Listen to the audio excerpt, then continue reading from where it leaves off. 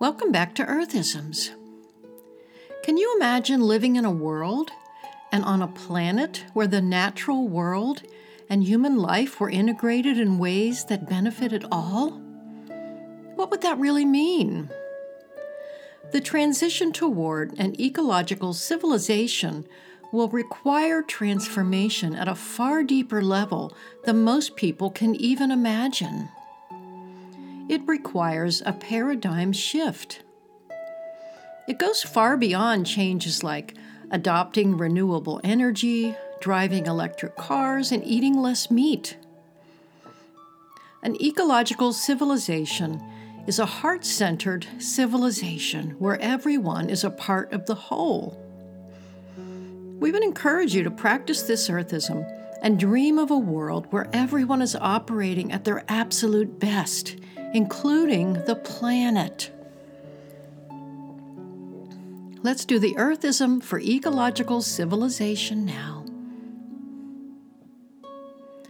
I bless the world's ecological civilization. May we all be committed to moving to a more balanced ecological civilization, where we are invested in and interested in the relationship of human life to the natural world. May we all live in a world and on a planet where the natural world and human life are integrated in ways that benefit all. May we all live in a world and exist in a system that is highly diverse and in a world where all things work together for the good of all, and in a world where the whole flourishes.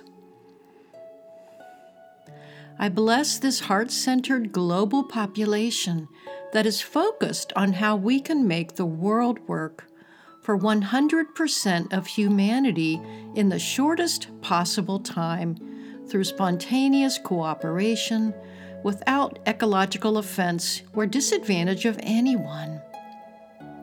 May we live in a world that is not one based on competition and rivalry, but in a world where we focus on who is giving back and doing their best, and in a world that is based primarily on cooperation.